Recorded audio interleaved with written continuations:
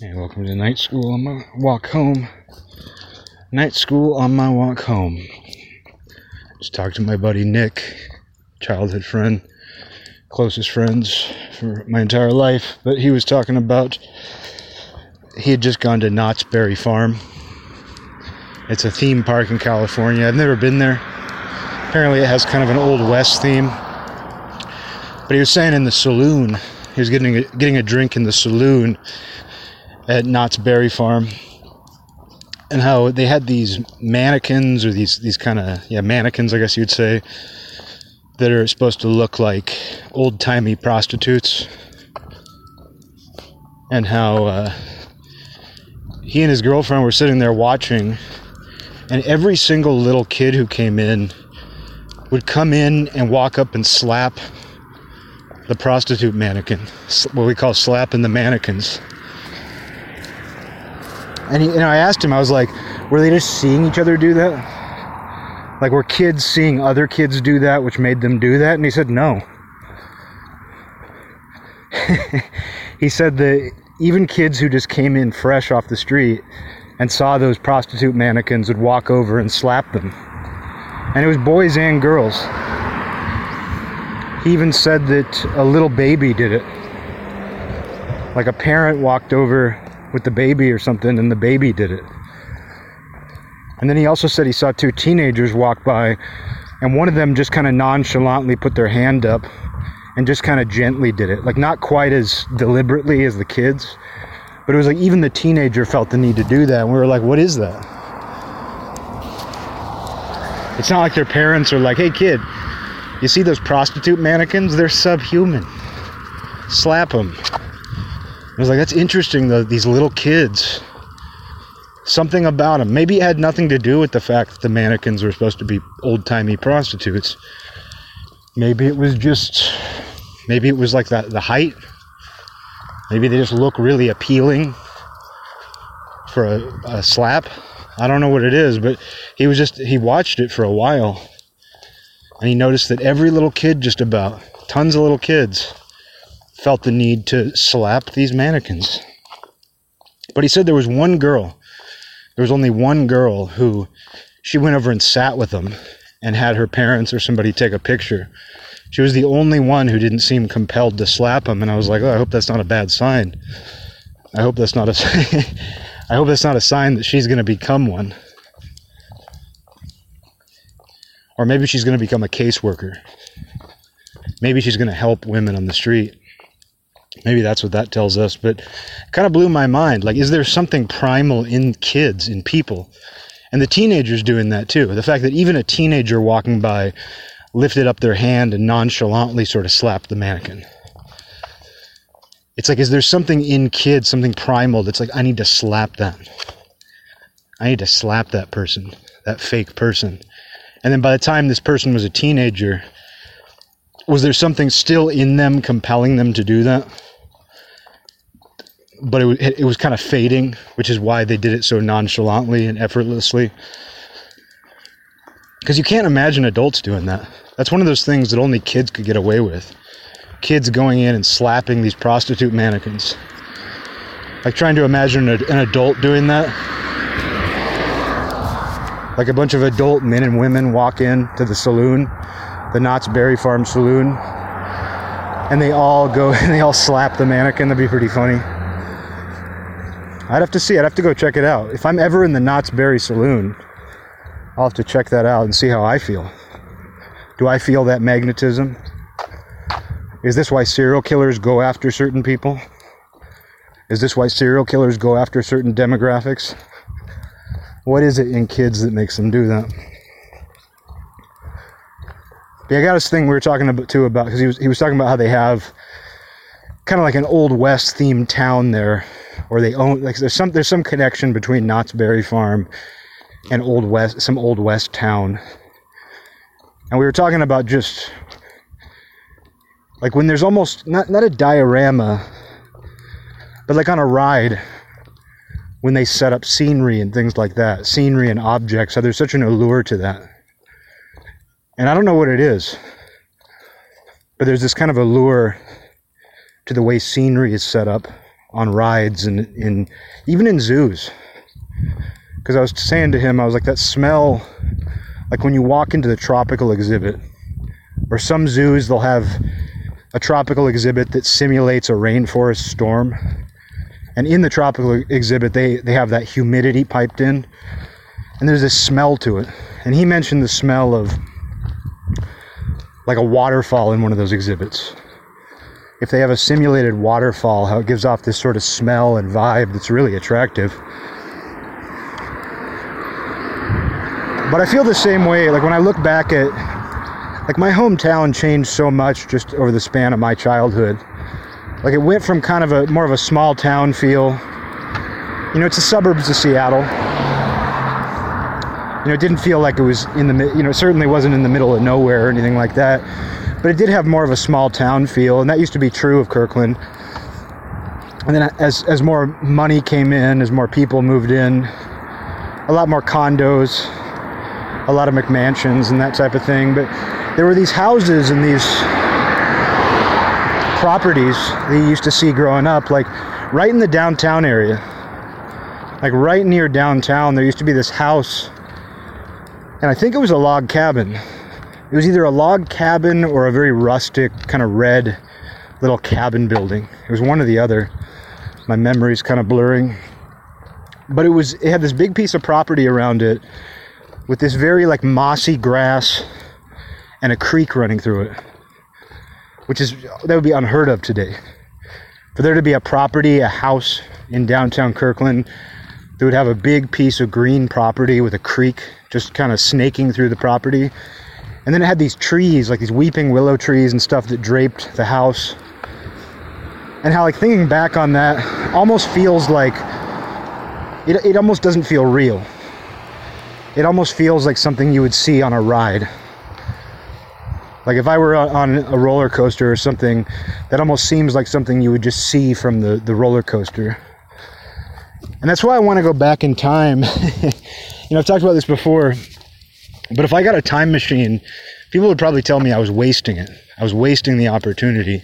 Because if I got a time machine, I would go back to places I've already been 20 years ago. Maybe not 20, that's a little too soon.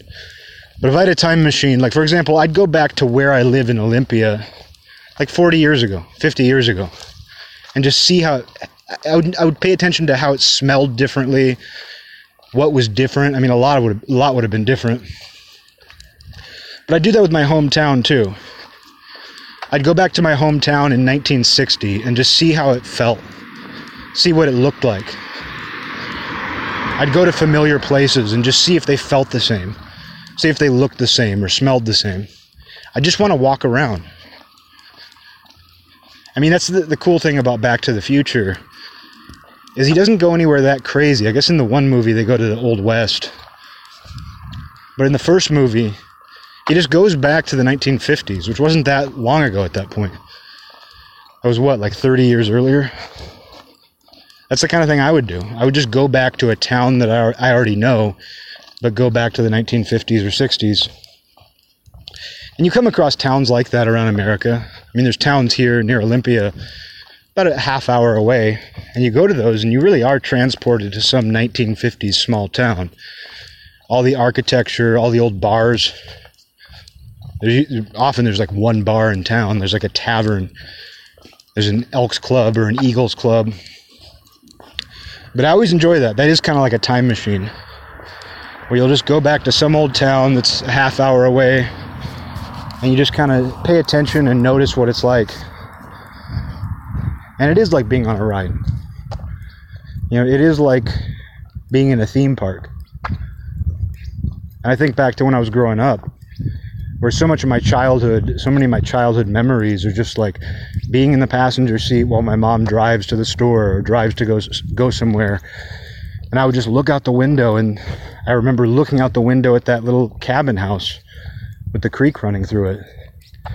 Just things like that. Just looking at residences. And not even looking at them like, oh, somebody lives there. But looking at them and just thinking like, that looks like it's from something. That doesn't look real. And you can put yourself in that mindset, you know. It's very easy to take your surroundings for granted. to get used to things looking the way they look right now. I mean, even just thinking about the way cars change. And I was walking down a suburban street and just looking at the cars that were parked along. And I was like, oh yeah, they're all white. They're all white. They're all like bubbly. They're all like some cross between a car and an SUV. They all look like Ford Explorers or something like that. Or not Explorers. They all look like Foresters. They all look like Subaru Foresters. Just interesting. And it's like you would not see that. Like there was a certain point in time. I mean, I'll see this, like I'll be looking at old mafia surveillance footage.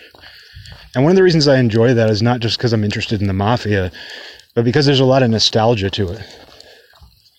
Like you'll be looking at the cars that are parked along the street, and they were newer cars then, but you just don't see that many cars like that.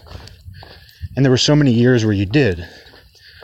You know, it feels like up until about 5 or 10 years ago, you would still see a lot of cars from the 80s and early 90s around. But 20, 30 years passes and you just don't see those anymore. But it's gradual. You gradually start to see newer cars. And then you reach a point where you look at the cars parked on a random suburban street and you're just like, oh wow, yeah, all the cars look different now.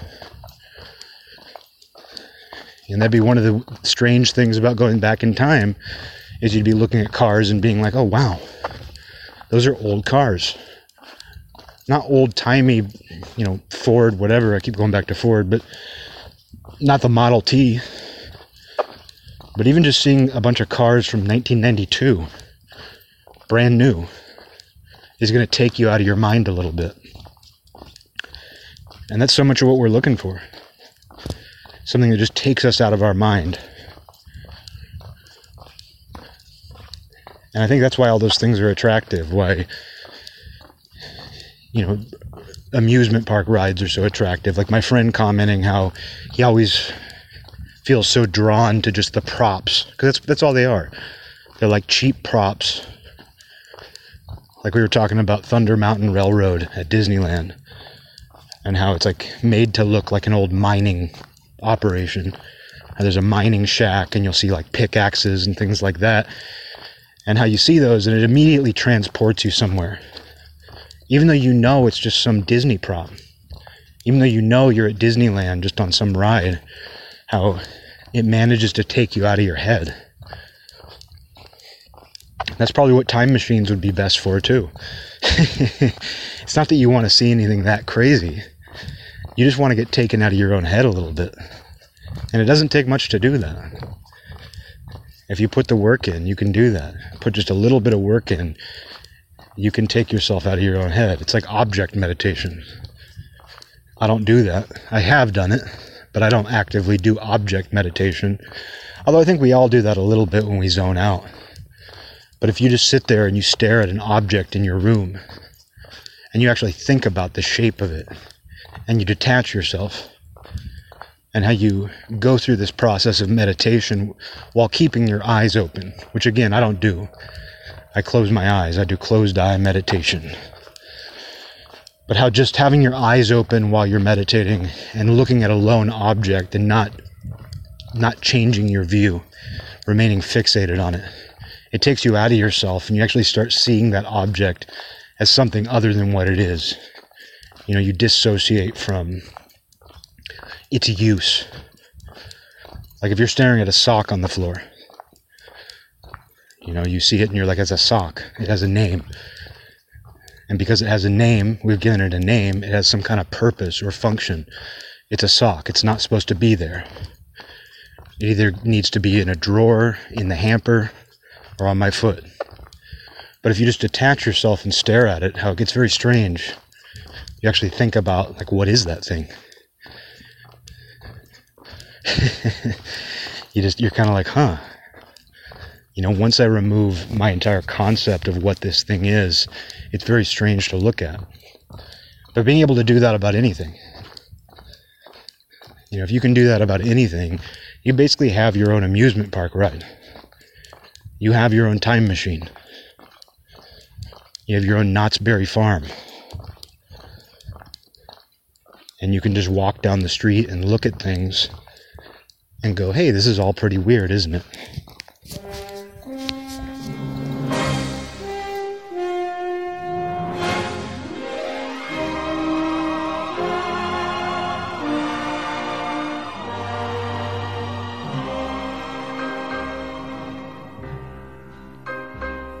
This land is mine. God gave this land to me. This brave, this golden land to me. And when the morning sun reveals her hills and plains, I see a land where children